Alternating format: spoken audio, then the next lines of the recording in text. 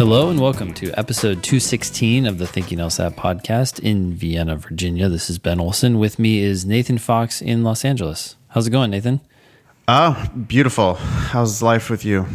It's good, man. I did wake up with a slight headache today, which has not totally gone away, but since it's so slight, it is what it is. And I'm just a little surprised, though, because when I wake up with a headache, I usually sleep to, get rid of a headache, right? I don't know. Maybe I'm sick. Uh-oh. Well, take care of yourself, man. We got work to do. I will. Vitamin C. Today on the show, we have a demon review, apparently. Cool. Oh, yes. You worked for Kaplan? This is hilarious. Kaplan is posting pictures of me across the country on Yelp. We'll get to it. It's okay. It's amusing. Yeah. So then we have something in the defense of the GRE. Okay. We have law school alternatives for liberal arts majors. We have an addendum for a 6-point drop. Interesting. We have a personal statement from an NYC class attendee, a New York City class attendee. That was so cool. Fun, by the way. Yeah. And then if we have time, we'll try to hit a logical reasoning question from test 71. This is coming out on Monday, October 28th, which is also the day of the October LSAT. If you just sat for that test, congratulations. You successfully sat for it. I hope it went well. And the November LSAT is just around the corner on November 25th, so in a month. It's past the November LSAT registration deadline, by the way. So if you have not registered for that, your next option is January. You can always email the show at help@thinkinglsat.com. We love getting your questions. Please send in your selfies and leave us a review on iTunes if you're so inclined, positive or negative. It's good to hear from everybody. Let us know how it went at the test if you sat for the official test. We love getting test day stories. So help@thinkinglsat.com. Help us keep an eye on LSAC and their rollout of the digital LSAT and all their proctor stuff that they've been having problems with. Help@thinkinglsat.com. It's good to shed some light on that stuff. Yeah, it seems like they've had challenges with all of their digital tests so far, but I'm assuming it's getting better. So let's hear if it has gotten better and where they're at. Also, we know that some people are taking paper tests, which is interesting. So let us know about that as well. Cool. You want to tackle this first one? Sure. Says, hello, Ben and Nathan. Greetings from Canada, eh? I want to thank you both for all of the amazing work that you do. I have personally benefited a measurable amount from the podcast and the demon. That's right, a measurable amount. Good.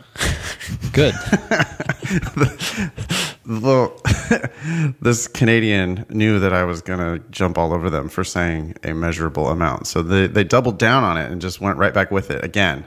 Yeah. So that's right. A measurable amount. Okay. I scored 158 on the September 2018 LSAT. Soon after, I incorporated the demon into my studying. After just 2 months with the LSAT demon, I decided to ditch everything else and study solely with the demon and listen to the podcast. I just received my 168 today on the September 2019 LSAT, a 10-point score improvement and a 22 percentile improvement. It's too bad I won't be getting my almost 300 Canadian dollars back from LSAC for the October test I withdrew from. I currently lead the pre-law society at my university. I immediately direct anyone studying for the LSAT away from commercial study books and toward you guys. Your approach to the LSAT makes studying fun and diminishes the discouraging nature of the test. I hope y'all explode onto the scene and trash those commercial prep courses. Wow. Thanks. It's like an action movie. With hope, you will hear from me again soon. As I finish my personal statements, I expect to send one in for shredding on the podcast. I will try my best to give you both a challenge. P.S. Shout out to all the people working behind the scenes for you guys. Best, a sorry Canadian. Wait, what? I don't get the sign off. A sorry Canadian. I think because Canadians are always saying they're sorry for stuff. Canadians are so nice, so they're always apologize. They're just always, I'm sorry. Yeah. I didn't know that. Okay. Yeah. 10-point improvement. That's pretty great. That is great. That is a game changer. Especially from 158 to 168. That's exactly where you want to be making that 10-point improvement. 158, you can squeak into some schools, but 168, you're going to be going for free, and you're going to be knocking on the door of some of the best schools in the world. So that's terrific. Yeah. Cool. Yeah, thanks for all the referrals. Thanks for the nice comments about the show. Definitely shout out to all the people working behind the scenes for us. They just kill it. All of them. They do. I agree. They make it happen. Yeah. Nathan works for Kaplan. Yeah. Can you describe the picture here and what's going on? This is a picture on Yelp. Right. So I got an email from my buddy Yuri. I don't know. Buddy might be too strong. He does like GMAT prep in San Francisco, Bay Area. Okay. I think he does GRE and GMAT. It's testcrackers.org, by the way. I might as well give Yuri a shout out since he is looking out for me here. Okay. But he sent an email saying, photo of you working for Kaplan, ? And he sent a link to the Kaplan Yelp page in New York, Brooklyn. Mm-hmm. And it's me. Oh, it's 100% you. I see it right now. It says photo of Kaplan test prep, Brooklyn, New York, United States. And that is me in my classroom in San Francisco. That's the crazy mural in the Clipper Ship room in the conference room at the Chancellor Hotel in San Francisco in Union Square. That's what I wanted to know. I was like, I feel like I've seen that picture before. Yeah. Well, because I had, a photographer come to class like 5, 6, 7 years ago, whatever, and take nice pictures that I could use for my website and stuff. So I've like had this picture up on my site, or I don't know if on Yelp or whatever. But Yuri starts browsing around the Kaplan Yelp pages across the country, and that same photo is apparently on their Berkeley and Chicago and and LA. So some social media person for Kaplan stole my photograph and posted it all over Yelp pages across the country. I don't understand. Like, did they have any clue what they were doing? They literally Googled like LSAT class, your image popped up, and they took it, thinking that was not going to be obviously discovered. I don't know. It's a nice picture. It's me standing in front of the room. Who are you talking to? That's a student of mine, Peter. Who he took my class 4 or 5 years ago now. Yeah. And it's like we're having a nice little conversation. It's an engaged teacher and student. And maybe Kaplan didn't have any photos of that. They couldn't find a picture of a good teacher and a happy student, so they just decided to steal my photograph and post it. It's so distasteful on all of their Yelp pages, like all across the country. Yeah. I don't know. Whatever. Give them some credit. They have some social media schmo who's doing this for them. And that person somehow got this photo, thought it was, maybe they thought it was an actual Kaplan photo. Who knows? Now, wait, when you first started teaching the LSAT, you were teaching at PowerScore, right? You never touched, stepped foot in a Kaplan, no? Right. Yeah. No, I when I was a GMAT teacher for PowerScore, and then they paid me to become an LSAT teacher. Got it. But yeah, for some reason I got that story mixed up. And I thought, oh, well, maybe he worked at Kaplan. No, and I thought they had a picture, and I was like, but that seems like his class. So yeah, this is completely out of left field. There's no connection. That's my class, my student. I don't know what to do about it. I mean, I suppose I could go around flagging this photo on Yelp, or call Yelp and say this happened. I don't know. I don't really like talking to Yelp.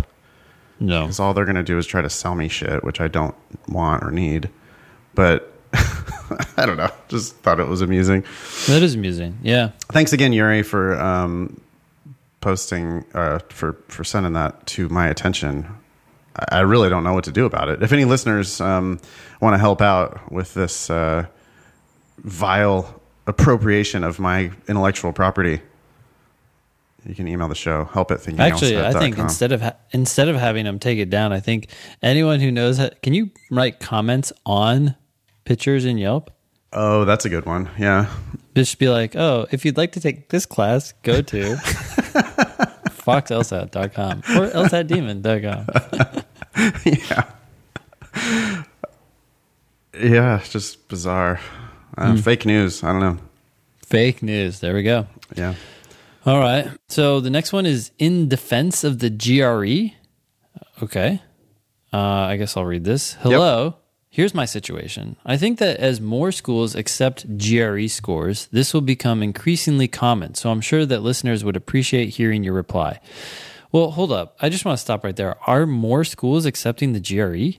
Like, I thought they was going in the opposite direction, actually, at this point. Oh, I thought I heard 40 schools or something like that.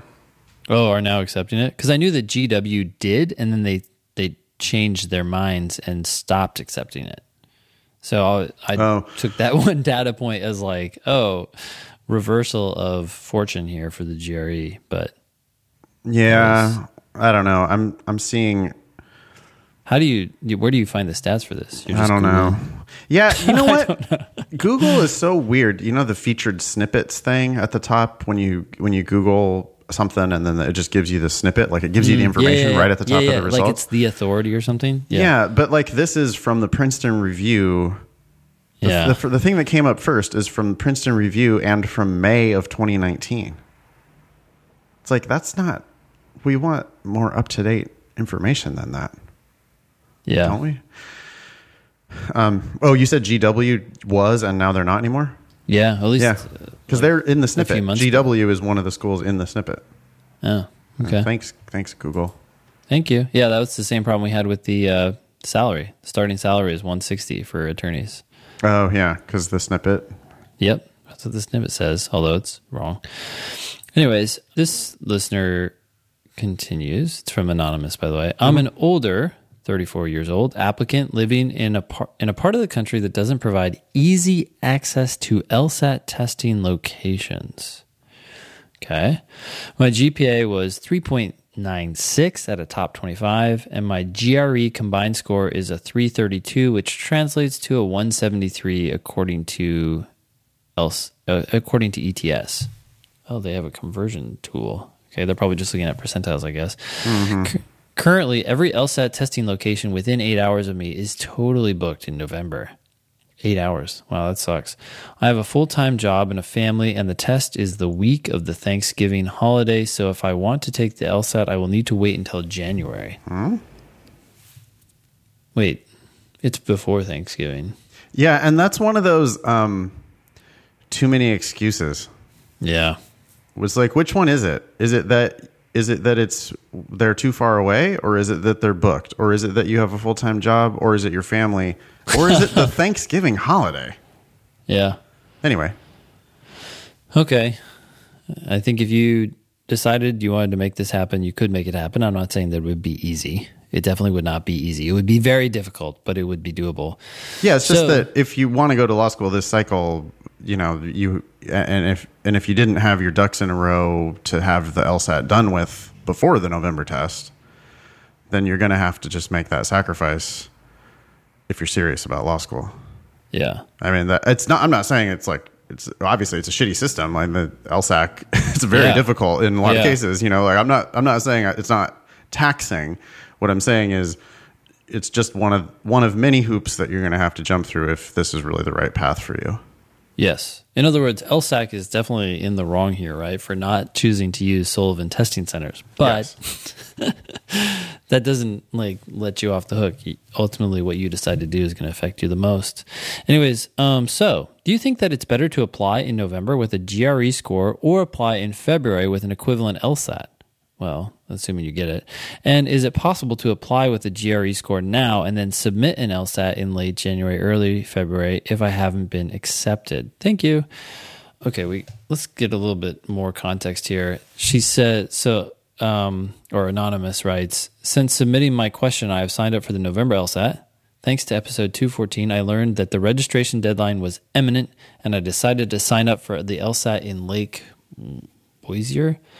Bossier, Louisiana, about 8 hours drive from my home. Okay, great. Hey, that's awesome. I'm glad that you decided to do that. That's great. 3 days after completing my cold diagnostic exam, I completed another practice exam and received a 166.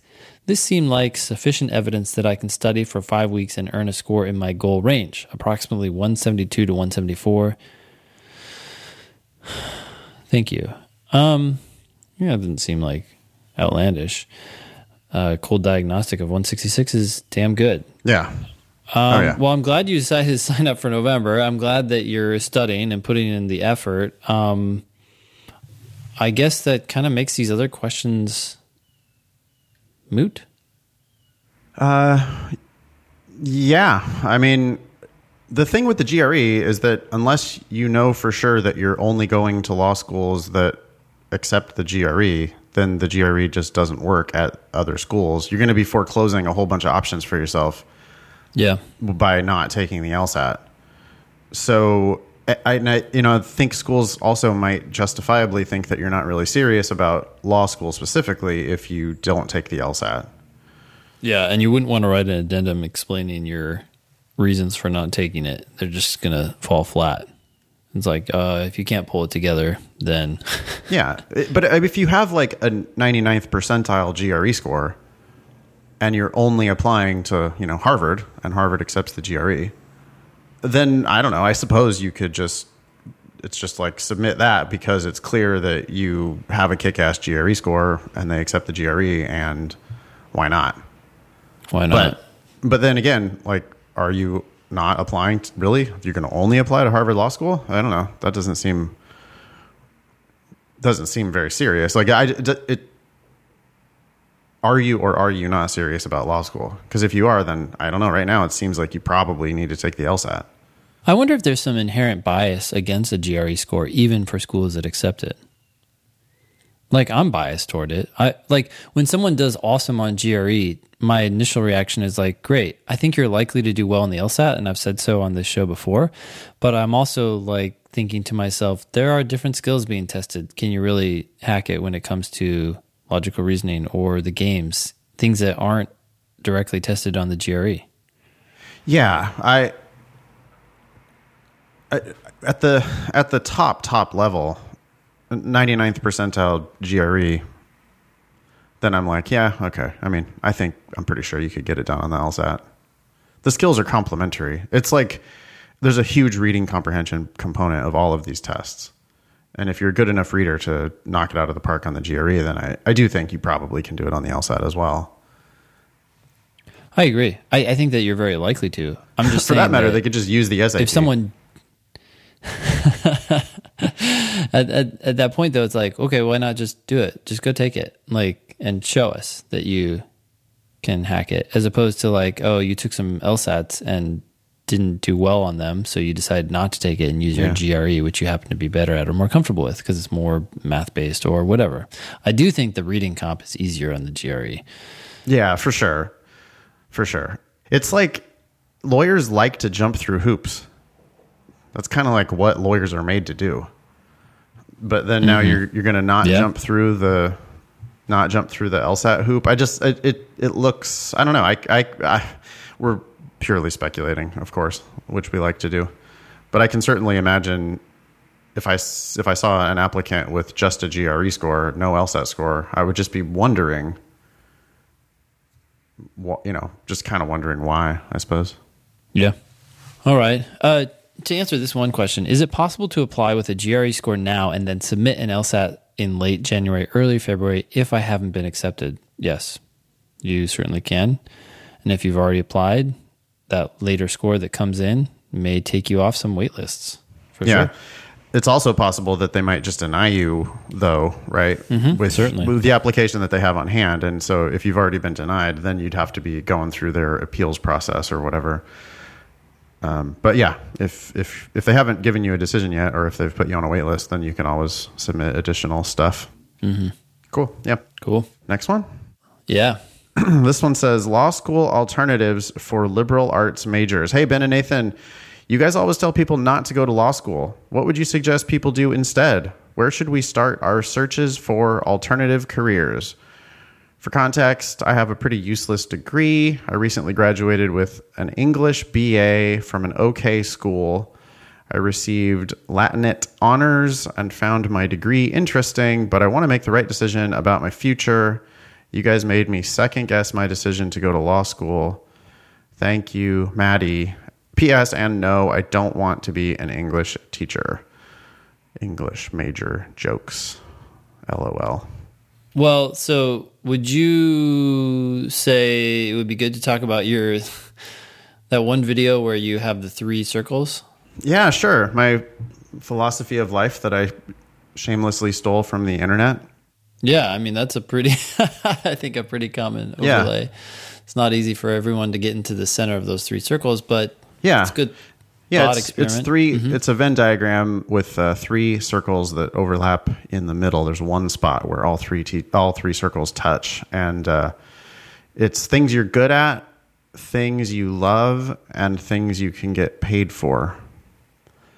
And I, through trial and error, just randomly found myself in the sweet spot, right in the middle. And I think you would agree, Ben, that you kind of got there the same way. Just on accident. Yeah. Trying other stuff. Yeah. I mean, I went and got myself 3 graduate degrees, none of which I don't think I use anything from. Ben, you got yourself a JD. I had a bunch of shitty jobs I hated, quit or got laid off, just wasn't successful in a million different things. But then I found myself I just gravitated toward it. I don't know. It wasn't planning. It was absolutely the opposite of planning. It was, I happened to have been good at the GMAT, which, led me to business school, which I didn't I don't do any of the things I learned in business school. Marketing plan, finance plan, all that shit. I don't do any of those things. Anyway, I started moonlighting as a GMAT teacher and just discovered that I loved it. I was just trying to pick up some extra cash. I never saw myself as a teacher. I never would have wanted to be a teacher. I was like a super shy public speaker. Don't want to be in front of an audience. I hate that. Or I thought I hated it. Turns out I love it. Yeah. Anyway, my GMAT employer wanted an LSAT teacher and asked me if I could prep for and start teaching the LSAT, and I didn't even know what the LSAT was. And turns out I love that even more. I loved classroom teaching, but I turned out I like the LSAT more than I like the GMAT. And then it just kind of took off because I'm good at it and I love it, and it's a thing that you can get paid for. And so I'm always talking to young people that's what we're looking for. And I think the way you have to get there is thinking about things that you're good at and that you love, especially just things you love. Because you can figure out how to get paid. If you're good at something and you love it, you can figure out how to get paid for it. And if you love something that you can get paid for, there's ways to get good at stuff. You can study or whatever. For some people, like going to law school so that you can get whatever whatever certifications you need, education you need in order to become a lawyer. If it's the right thing for you, if you love it. The way you would know that is by working in a law firm or talking to lots and lots and lots of lawyers. Yeah. But if you don't love it, it's just, I don't think that's a thing that you can really learn, right? So good at and can get paid for. I think I would be, if I loved it, I would be a great lawyer.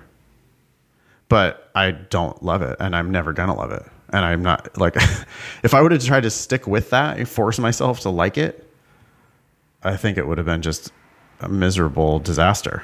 Yeah. So there are there are fields, and for many people, I think law is a field where you could be pretty good at it. You definitely can get paid for it if you end up with a successful legal career. But you better love it because it's just super, super intense. Yeah. Well, I think what people are doing is they're focusing on the paid part of the circle. Yeah. Right. And because that's what your folks do, and that's what career counselors do. You know, they're looking for you to make a sensible decision, and it seems like law is a sensible career. It's a safe decision in the sense that, oh, you can go get a job and then you get a paycheck, and that's how life works.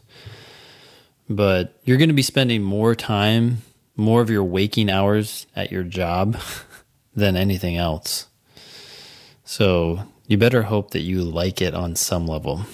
You better love that shit. I mean, you better, in order to deal with, I mean, the combination of tedium, long hours, high stress, emotionally taxing, it can be really, really difficult, especially if you're one of these lawyers who's going to like go help people.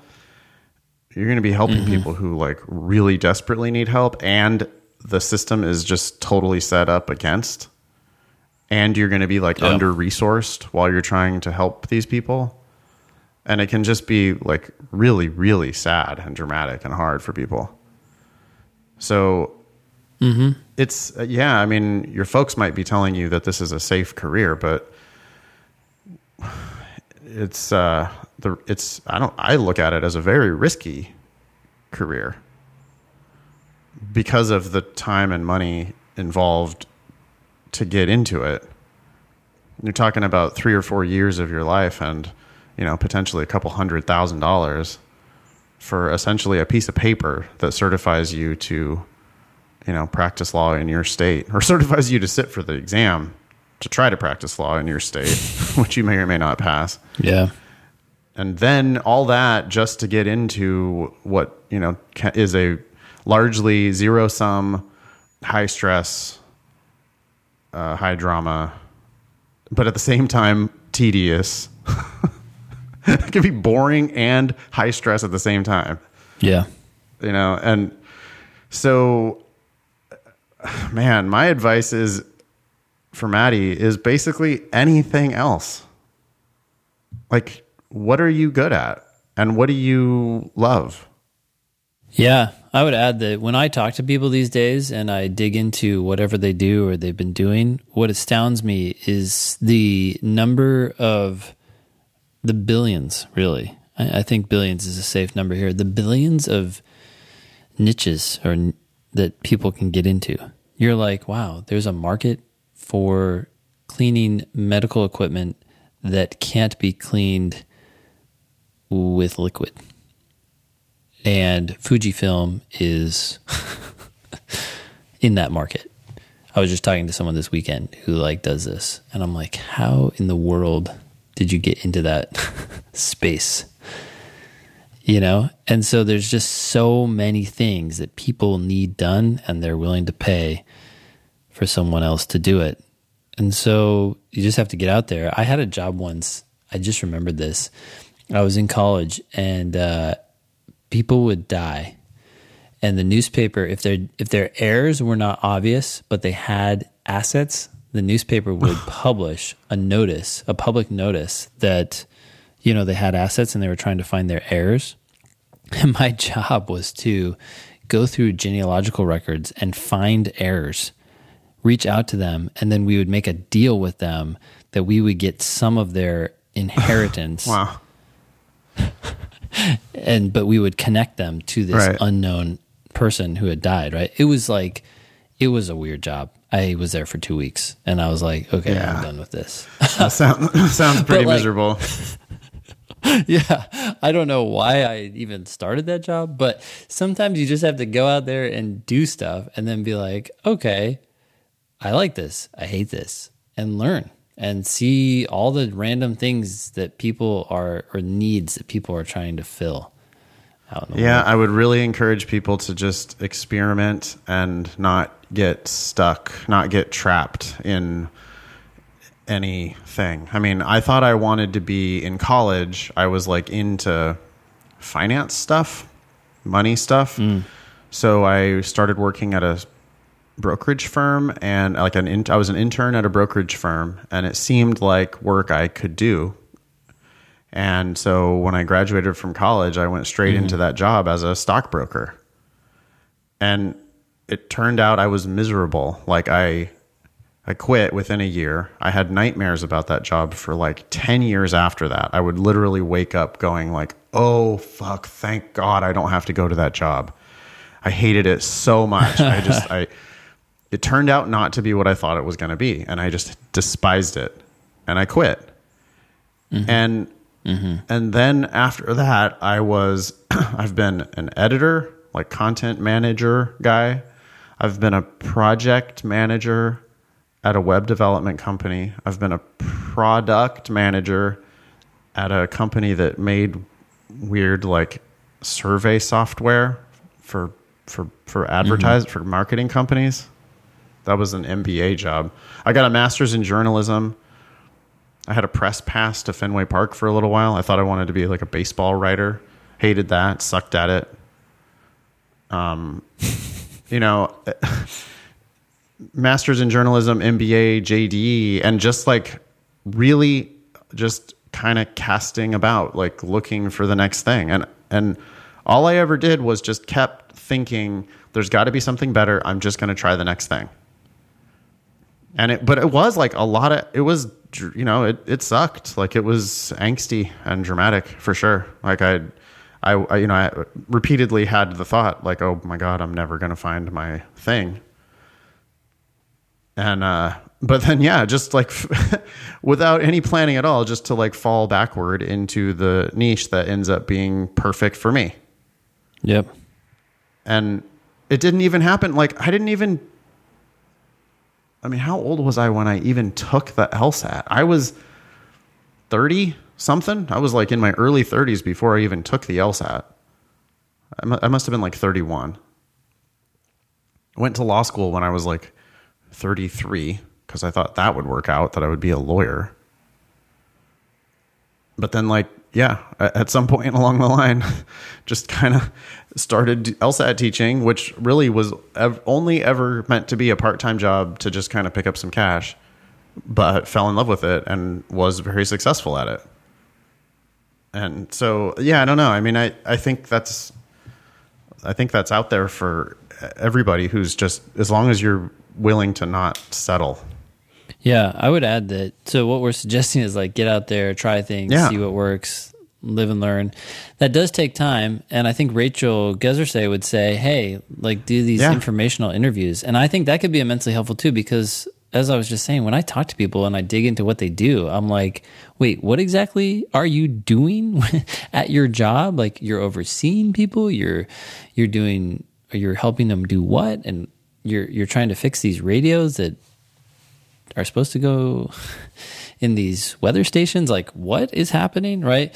If you go out and talk to people, you can almost on some level experience what they're doing and kind of knock that out in 20 minutes and at least get random ideas. Like maybe you're like, well, I wouldn't want to do that exactly, but I do like the idea of fixing radios. And so then you go talk to other people who fix radios and you might be able to narrow in on something that you like much faster by doing these informational interviews. And if you want to figure out how to make that happen, I would just get her book. It's for law students, but this stuff applies to anything. So just take her tips and suggestions for going through LinkedIn and apply it to whatever interests you. I'm also noticing here that Maddie, she says she has a pretty useless degree because she has an English degree. Well, yeah. Your bachelor's doesn't mean shit anyway. I mean, nobody's bachelor's means anything. The bachelor, it's not like you get your bachelor's and then like now you're set. That's your career now. I mean, maybe if you got a bachelor's in accounting and it like certifies you to do this like one specific technical job, or a bachelor's in the sciences, of course, start opening certain doors. But if you're bachelor's in civil engineering or whatever, I think you can get a job as a civil engineer. Sure, but you still have to go find a company Right. and find a project that Right. interests you. I agree 100%. I feel like school, the real point of school is learning how to like just take assignments and do them, to get work and then accomplish it. And then once you know how to do that, you could try to apply that to anything else that you're seeking to. Nobody these days. I mean, everybody lives longer now. People are putting off kids longer and longer, / just, not deciding not to have kids. Everybody's finding their things much later in life these days. So a bachelor's degree is, I don't know, for professional people, a bachelor's degree is like what high school used to be. And so Yep. the fact that you studied English, I mean, I encourage people to do things like that. Like whatever you thought was interesting at the time, like that's what you should have done. And there's always grad school. So if you do find some area that you think is interesting, I mean, shit, you could decide you want to go into architecture.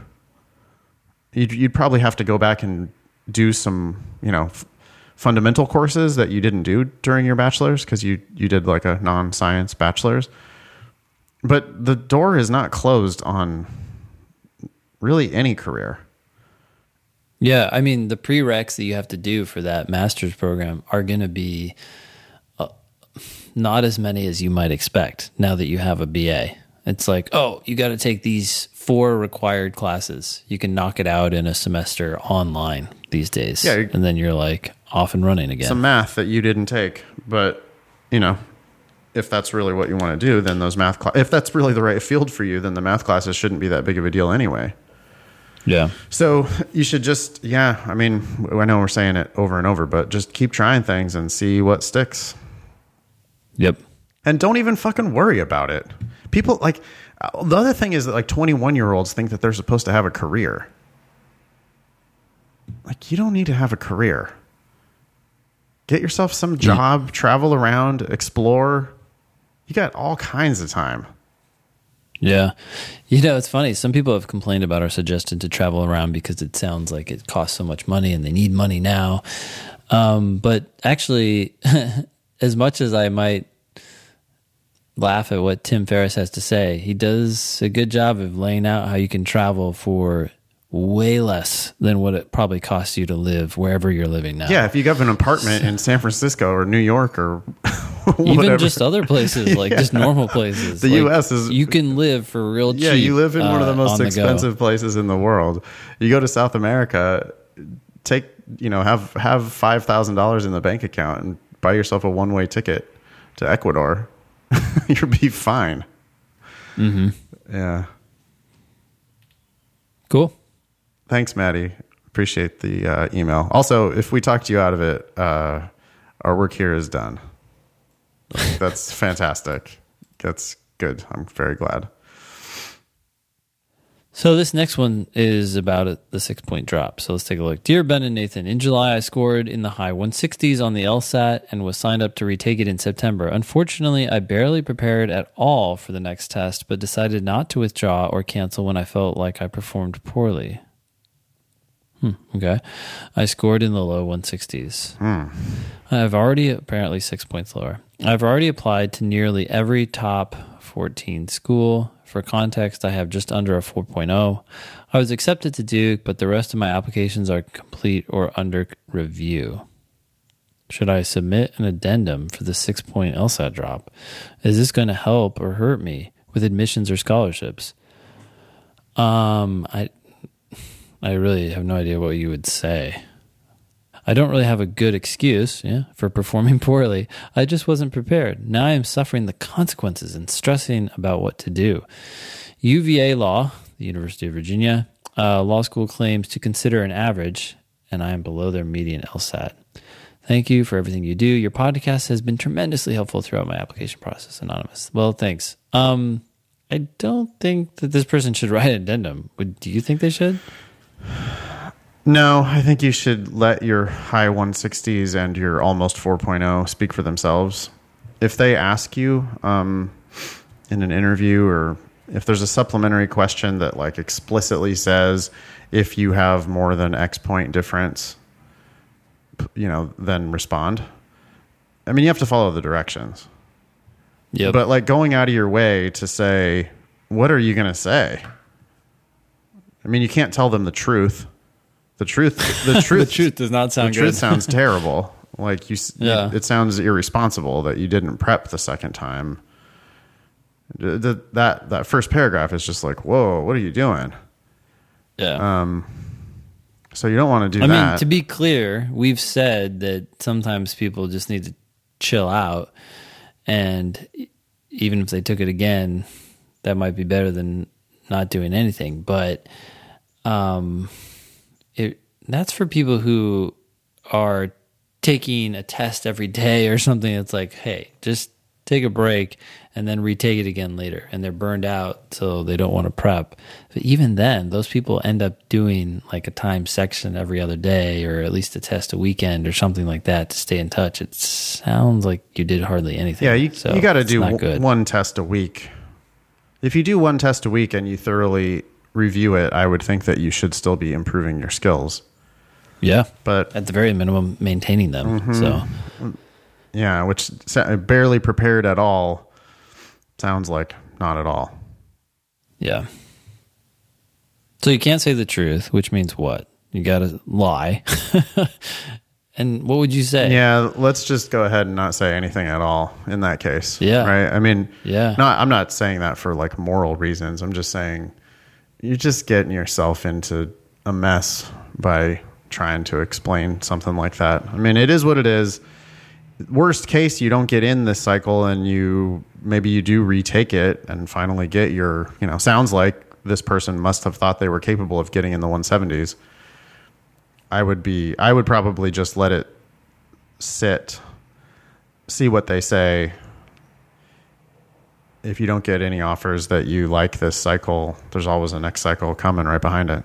Yeah, why not? Like, talk is cheap, right? Why not just take the test in January? If it helps this admission cycle, great. If it changes some people's minds, great. If it doesn't, you can use that higher score for next cycle. The one thing about that I'm just worried about is that the schools see that you're registered, and I'm worried that they're going to hold your review rather than just like making you an offer. I suppose once you're on the wait list, if you're on the wait list everywhere, right? If you've gotten a preliminary decision, then I can see signing up. So maybe one of the tests in the spring. I thought most schools ask you if you want them to review your application now or wait for your score to come out.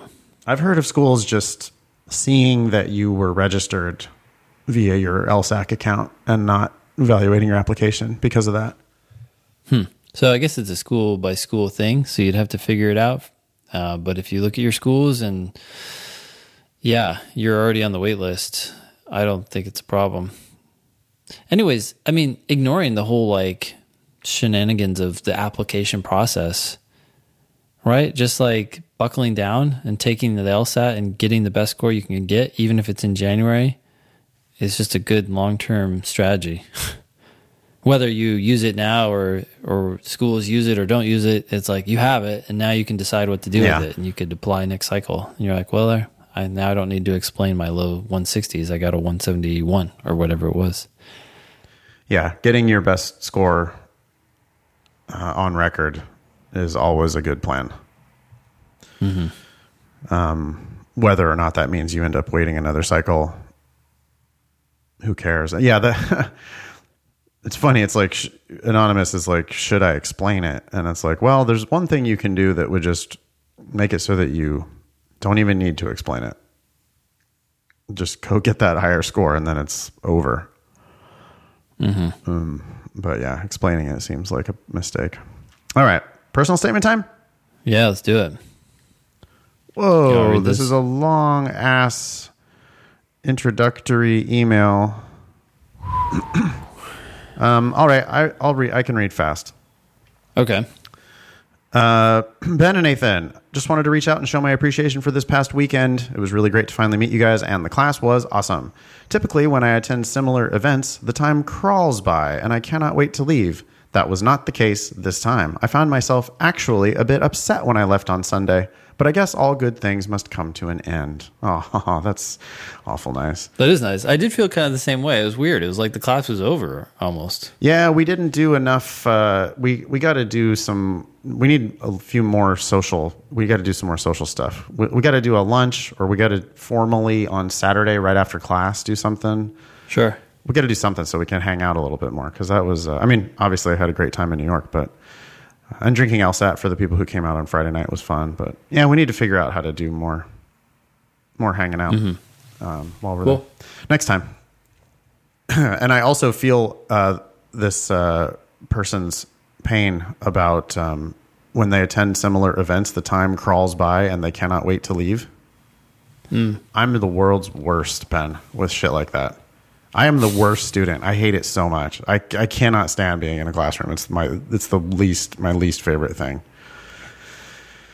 So, yeah. Got it. Yeah. Anyway, I also write in search of some guidance and advice. I first took the LSAT in November of 2018. Arrogance got the best of me back then, and I have been humbled by the almighty LSAC. I studied for an hour or two a day for about a week before the test. Oof. Not surprisingly, I got a 150. Okay, yeah. Mediocre effort, mediocre score. I applied to many schools, got rejected from my dream school, Columbia, and received pretty sad offers from the other schools on my list. I decided that there was not a chance in hell I was going to pay for a law school that I didn't even want to go to.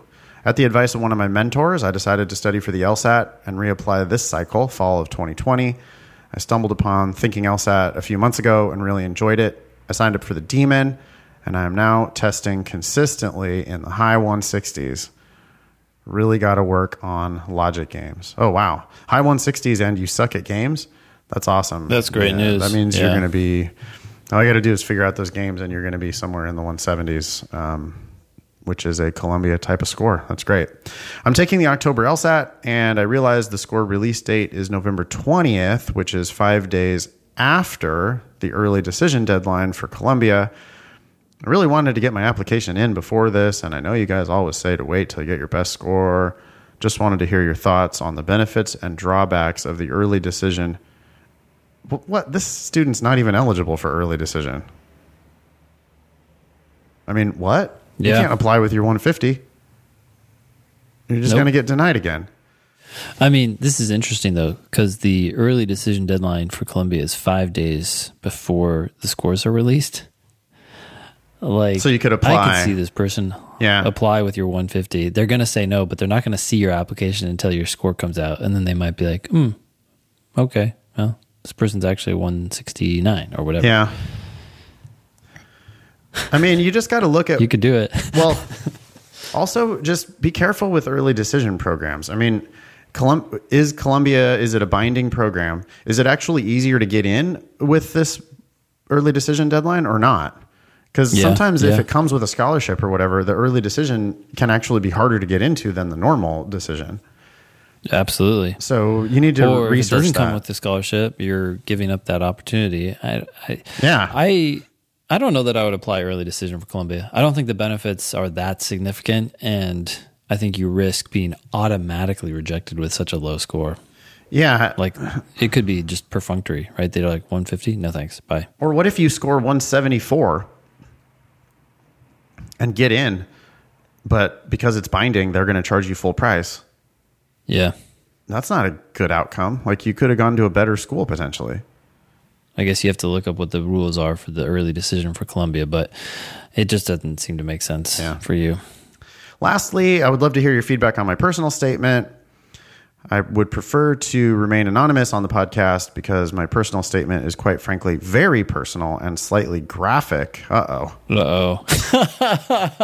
Oh, no. If you think that, it's probably true. And okay, well, I'm not going to read these. I'll just say undergrad GPA of almost 4.0 and some internships with legislators and lawyers and stuff. Yeah. Okay. So, strong candidate otherwise, but boy, graphic, I can't imagine is going to be correct. Anyway. Okay. Yep. I so see the word demon in here. Is interesting. Whoa. What? Yeah, later in the passage. This Okay, is anyways. also, this personal statement is way too long. That's all single spaced. Yeah. What is it? And- How long is it? Oh, it's 1.5 pages single spaced with massive paragraphs rather than multiple paragraphs. All right. Well, I'm sure there's going to be plenty of stuff to cut in here. Okay. I was 18 years old the first time I used heroin. Jeez. This is not good. I'm sorry. I don't know. I apologize. That's not the best reaction. That sucks, but that is not your. I'm sorry. I can't imagine this being a good lead. You are supposed to be putting your best foot forward. Is the fact that you did heroin at 18 your best foot forward? I don't care what type of redemption story follows that. That is not your best foot forward. That can't be the best thing you want people to, the first best thing you want people to know about you. Here's one thing to think about. Your first sentence is so important that if it's the only sentence that they read, what do you want them to think? Yeah. I mean, some people can save themselves from like a twist, but twists almost never, I'm just going to say never work out for the best. Well, you Remember that guy who pretended to be like running for president or working for president or something, or speaking in Congress? that was Ezra, dude. That was one of Ezra's like fourth personal statement. We're like, wait, you're speaking in Congress? Oh, it's a fake Congress. Anyway, sorry. Yeah, you know, I'm pretty liberal as far as like drugs are concerned. I'm not judging anybody for this at all, but many people are going to read that about you and they're going to like immediately write you off forever. Like they don't care what type of redemption story is following that. Yeah. They're going to be like, you used heroin. Goodbye. I'm not talking to you anymore. Next, Yeah. next personal statement. Right. Like Thanks. this would be I don't have time to read all these. of all if you were going to write one first sentence that might make it so that they don't read the rest of it, that's close to it right there. Yeah. You know, I mean, I suppose it could be I was 18 years old the first time I kidnapped and murdered someone. Yeah. You know, like okay, that would be worse, but this The first time. yeah. Okay, here we go. The chaos that followed was beyond anything I could have possibly fathomed. That makes you sound naive, like that you. Okay, I'll never forget the day I decided to take my life back. But first, some background. I was born and raised. I'm going to keep that anonymous. To most people, this town is nothing more than the indigent last stop on the L train. What? Sorry, I'm looking up indigent. It I means thought that meant poor poor. or needy. So you're describing the town as poor. Don't do that. Okay. Throughout my childhood and adolescence, I often struggled to fit in. My parents had a broken marriage and couldn't hide it. Most of my earliest memories are of them fighting. I think you've lost half your readers at this point. I don't think anybody's reading much farther than this. I would suggest it's way more than half. Every sentence here has essentially been bad, bad, bad. It's also all over the place. Like we don't need, like when you said you did heroin at 18, we can infer from that, or we can assume that like probably the leading up to that was bad. Yeah, not a great family situation. Yeah, like I mean, I suppose you could have come from a great family. It's not like people from great families don't also do drugs, but if you're going to say, you know, you lost your life to heroin, we don't need to really know about all this stuff before that. Yeah. Maybe in an addendum or something, but absolutely not in your personal statement. Although they tried to shield my siblings and me from not only their quarrels, but also the troubles of the neighborhood, both experiences left their marks. Halfway through high school, my newly divorced mother decided to move us to Long Island in an attempt to abandon the plight of inner city life and start anew. Almost immediately, I began to thrive. I graduated high school with full honors, an advanced placement degree, student council president, multiple extracurriculars, captain of the football team, the works. Then, much to the dismay of my mother, at the ripe age of 17, I moved out. Fresh out of high school, I got an apartment with some friends and attended a local community college to save money. During this time, I injured my knee playing sports and needed surgery. I was prescribed painkillers and quickly became addicted. It didn't take long for me to discover the cheaper and more readily available alternative, heroin. I somehow managed to graduate with an AA degree in 2010, but at that point, I was already too far gone. The next 5 years are foggy, to say the least. Wow. It's rough. Yeah, it's super rough. Which, it's just not what you want people to be walking away from the first paragraph of your personal statement thinking. You know, they've got a pile of like shiny, happy people, fresh-faced go-getters in their pile of applications telling all these stories of success. Did you just quote REM? No, accidentally. Shiny, happy people. Okay, yeah. It just, you've got all these like go-getters, you know, that look like lawyers. And this does not look like a lawyer. Yeah. This does not look like, oh yeah, boy, can't wait to get this person into my law school classroom. Because you just, you know, you've said basically almost nothing but bad things here. Like you did well in high school. Yeah. But I was hoping that would continue into college, and but that wasn't the turning point, obviously. So right. So you can bury all this stuff. Like we need none of that. None of that stuff is keepable. It sucks. I'm sure it defines a lot of who you are today, but it's not what we want to talk about. Well, you're supposed to be advocating for yourself, and all that is true, but it's not, you're just not putting the best spin on your life. You're not, you've got like 5 minutes with this reader, and this right now, the reader is like, holy shit, that's fucking awful, which it is. It's just not what you want them to be thinking about you. Yeah. My experiences have taught me the true meaning of failure. God. For years, I woke up each day contemplating whether or not life was still worth living, in and out of treatment programs, constantly getting kicked out of family homes, losing friends, and alienating myself from the real world. My journey with addiction destroyed every vestige of a normal life. I was lost in every sense of the word. For 5 long years, my life became the very personification of failure. I had come to believe that... I was trying to like process that sentence.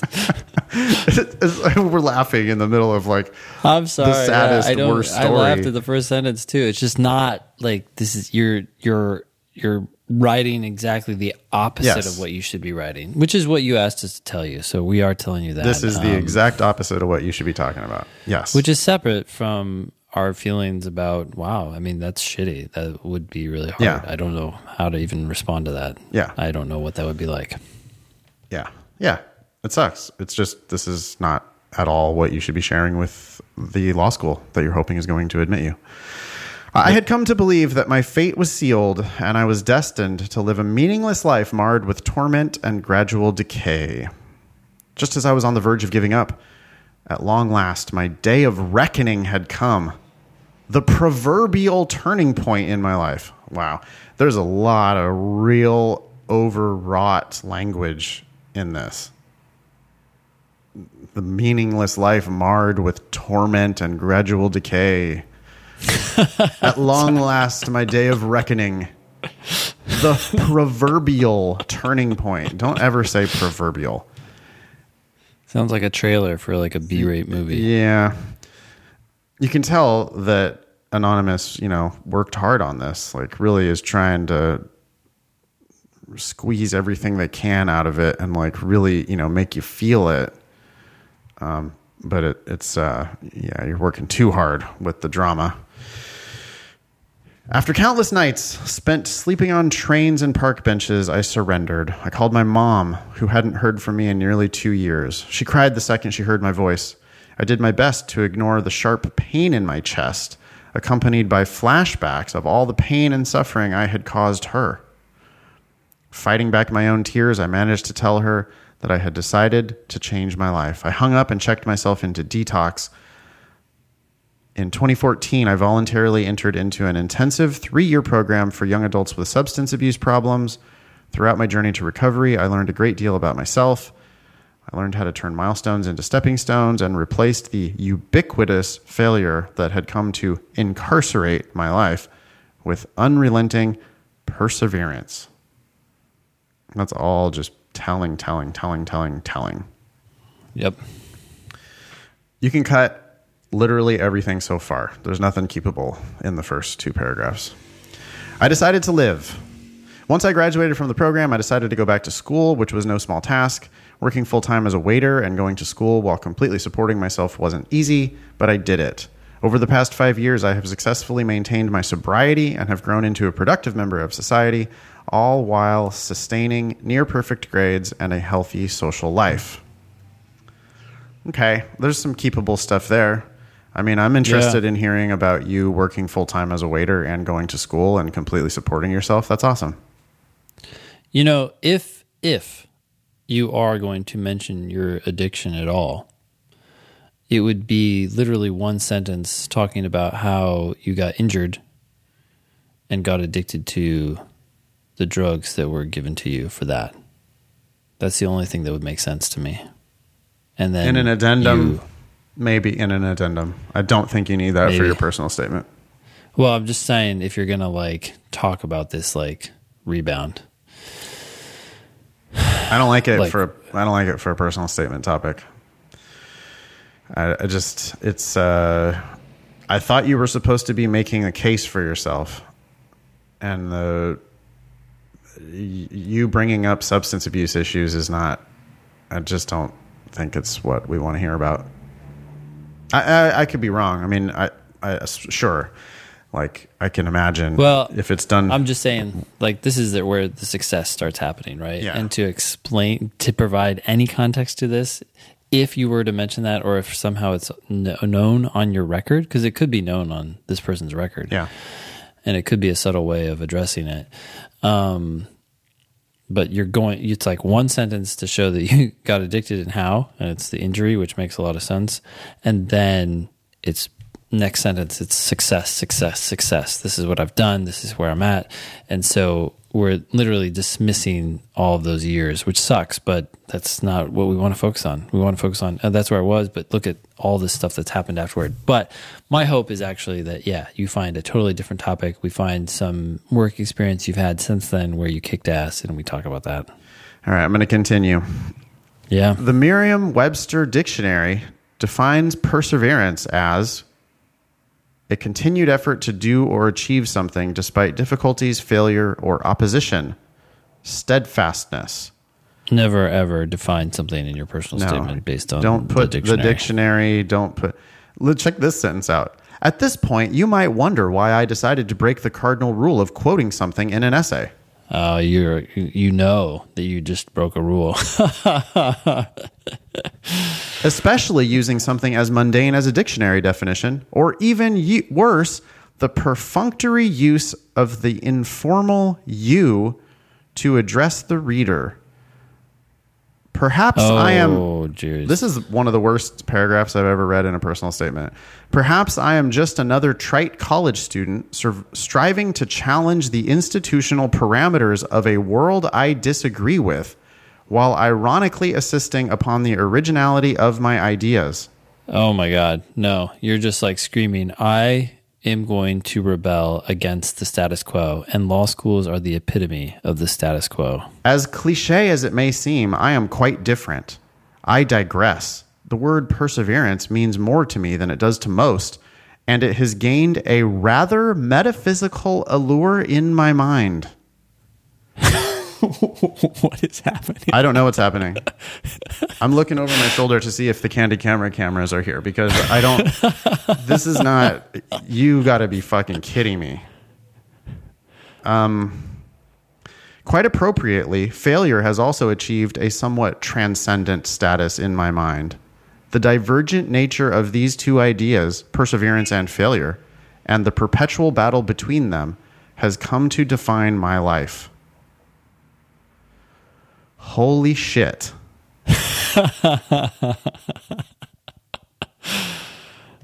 Okay, when you say the word perseverance means more to me than it does to most, you're making quite a bit of quite a huge assumption about everyone, like most people's experiences in the world. Yeah, just insulting all other people at the same time.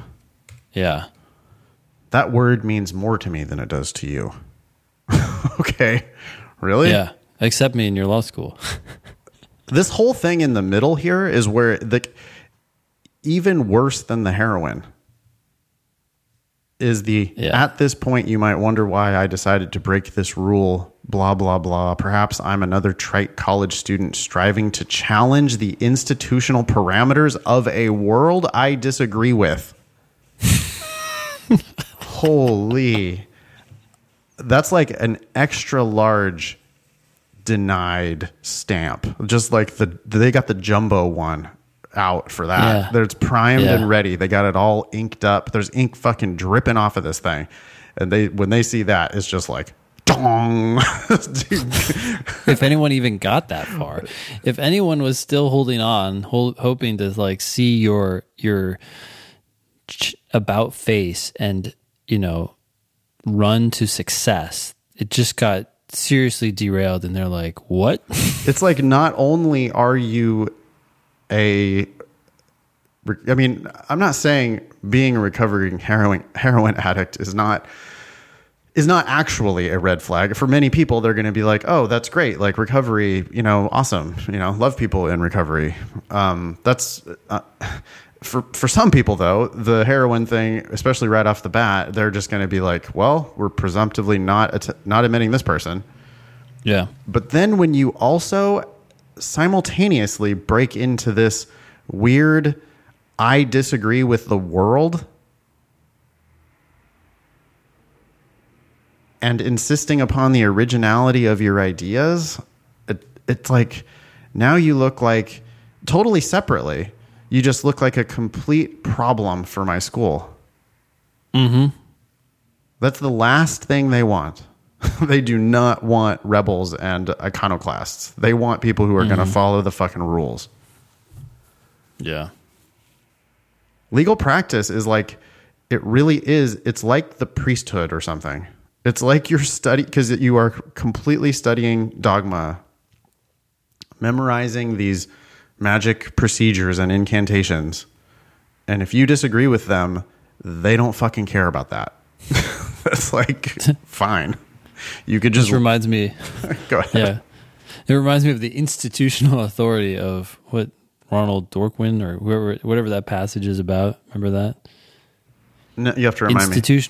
Yeah, this is a reading comp passage about institutional authority versus intellectual authority. And like essentially one of the claims is that the legal system is predominantly institutional, which is exactly what you're saying. Yeah, just like, what are you going to do? Go into court and tell the judge you don't agree with the rules of court? The institutional parameters set forth herewith? I have some original ideas that I would like you to consider, Your Honor. Actually, you wouldn't be calling them Your Honor. You'd be probably calling them Yo. Yeah. Yeah. Yo, Sally. I looked up. That's your first name. Yeah, you're going to be talking to the bailiff is who you're going to be talking to. Alrighty. Okay. I persevere each and every day with demons that would destroy most because I crave to live a life with meaning. This is all just telling, dude, you got to show yourself being successful. This is the last paragraph. And you've gotten off of heroin, which congratulations. And that is a fucking huge accomplishment. But that's not the accomplishment that you want to be talking about on your law school personal statement. And you keep saying how great you're doing, but you're just telling me and telling me and telling me and telling me that you're doing awesome. But you got to be showing me that stuff, because otherwise it's just words. Also, again, saying that you persevere each day with demons that would destroy most. Yep. It's again just like, I got this in a way you don't, reader. Yep, I'm the toughest person in the world. I'm better than most. It's just telling, right? Instead of showing, like, I would be willing to believe you if you showed me the right stories. That, like, if you just showed yourself persevering, that would be great. But you've said the word perseverance. I know it's your favorite word, and it means more to you than it does to other people. But it doesn't work. You know what?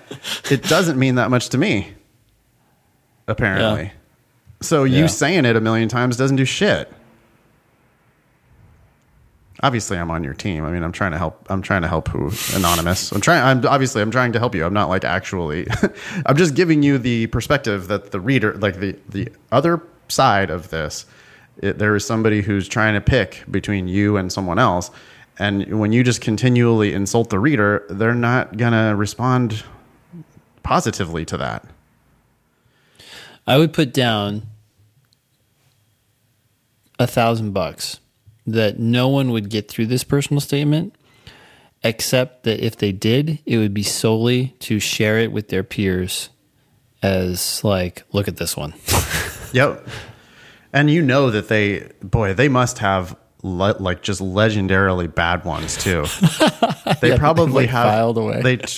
At the fucking office party every once in a while. They, Martha, get the binder, get the binder. Everybody's had a couple the man drinks. With kind eyes.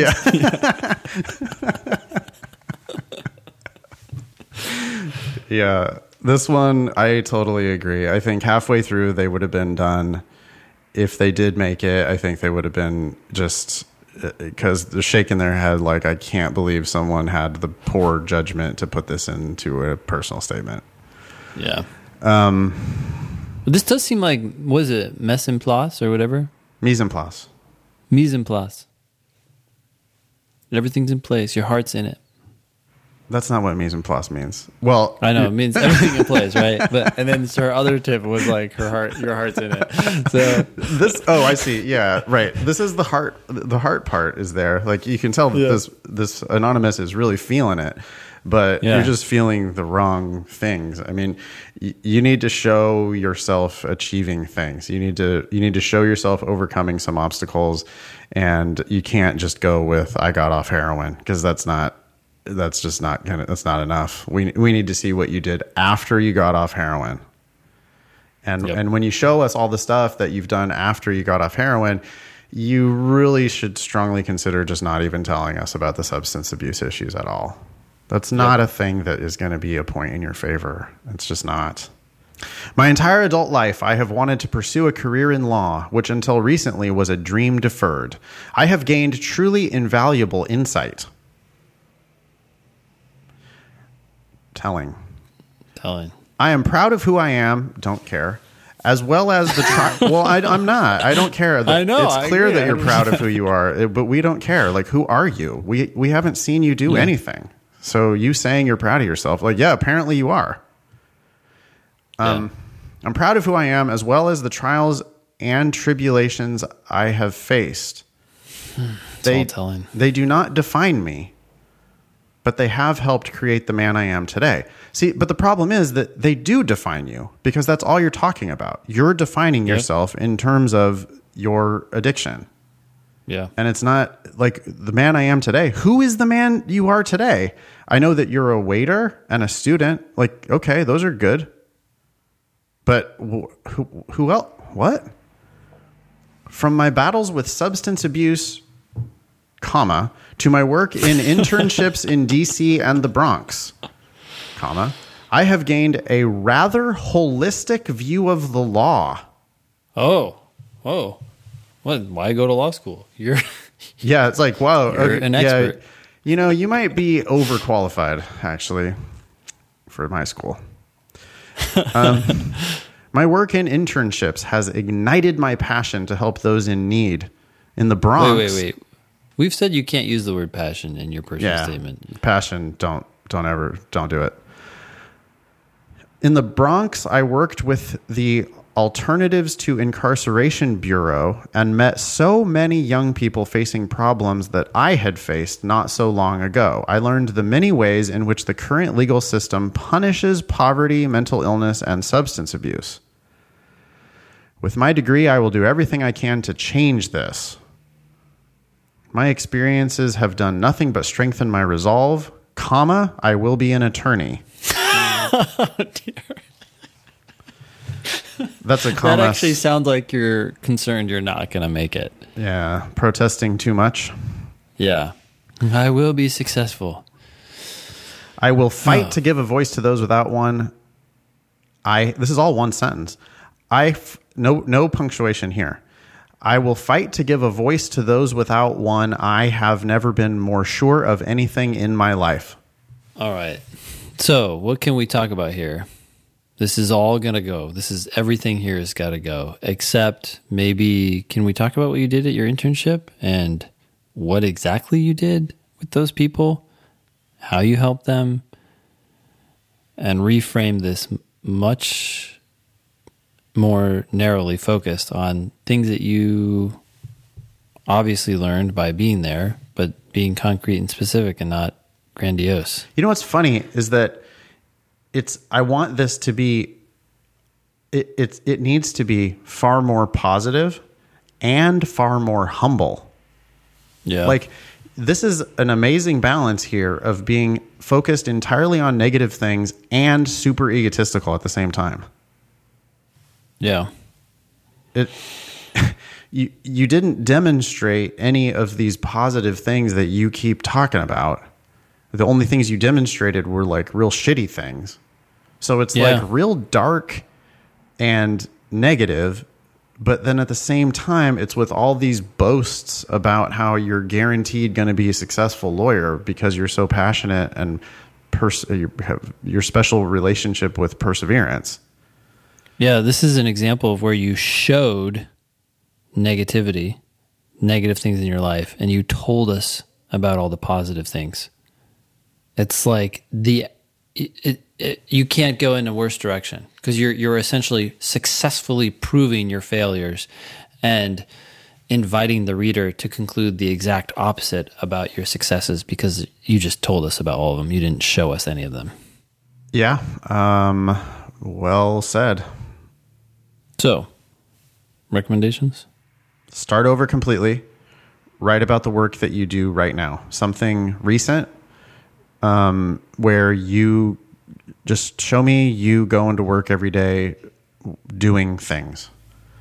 Yeah, your sentences should be like, I checked people into the bureau. I took notes on what they did. Now, that might be boring at first, but we just got to get it all out there. Yeah. I did this, I did this, I did this, I did this, I did this. One particular client was a challenge because say what this challenge was. Say why this one particular client was a challenge, and then say what you did to overcome that challenge with that client and show me a success.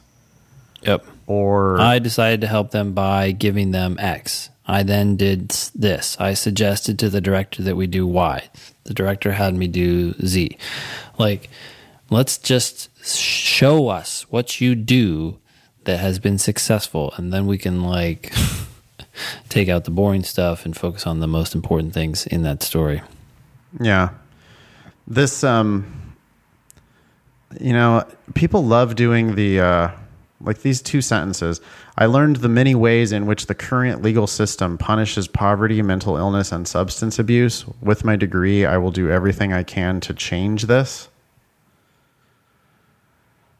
People talking about how they're going to change the United States or New York State legal system. It's just, again, it's so arrogant on so many levels. I learned the many ways in which the current legal system punishes poverty, mental illness, and substance abuse. People with PhDs spend their lives studying this stuff and coming to tentative conclusions about what may or may not be happening in the legal system. It's an insult to like everyone who works in the system. Like, Yeah. do you not think that judges are aware of this stuff? And trying to solve the problem as best they can.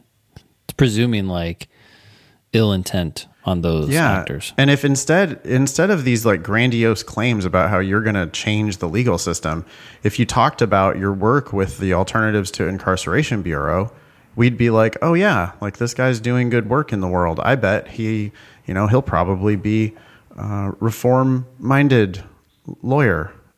Look at all the great hard work he's doing. Cool. Yeah. And then you've just showed it, and I've reached the conclusion that you're trying to force down my throat. When you try to force that conclusion down my throat, I'm not buying it. I want to buy it. I want to be on your team, but you're forcing me to not be on your team. I want to leave it there. Yeah. That was a dark way to end the show today. Thank you, Anonymous, for coming to our class in New York. It was super fun. And thank you for sending in your personal statement. I can tell you've worked hard on it, but you need to work harder. Because you really gotta, that's a complete no-go. I don't see that being successful at all. Yeah. You want to wrap it up? Yeah. You can always join the Thinking LSAT podcast group on Facebook. You can also follow us at Thinking LSAT on Instagram and Twitter. Visit strategyprep.com for classes in DC, foxlsat.com for classes in San Francisco and Los Angeles. We also both offer tutoring. Our joint project is lsatdemon.com. It's a one-stop shop for everything you need to prepare for the LSAT on your phone, laptop, and so on. You can listen in all different ways, YouTube, etc. That was episode 216 of the Thinking LSAT podcast. Thanks all y'all for listening. Nice knowing you. Don't pay for law school.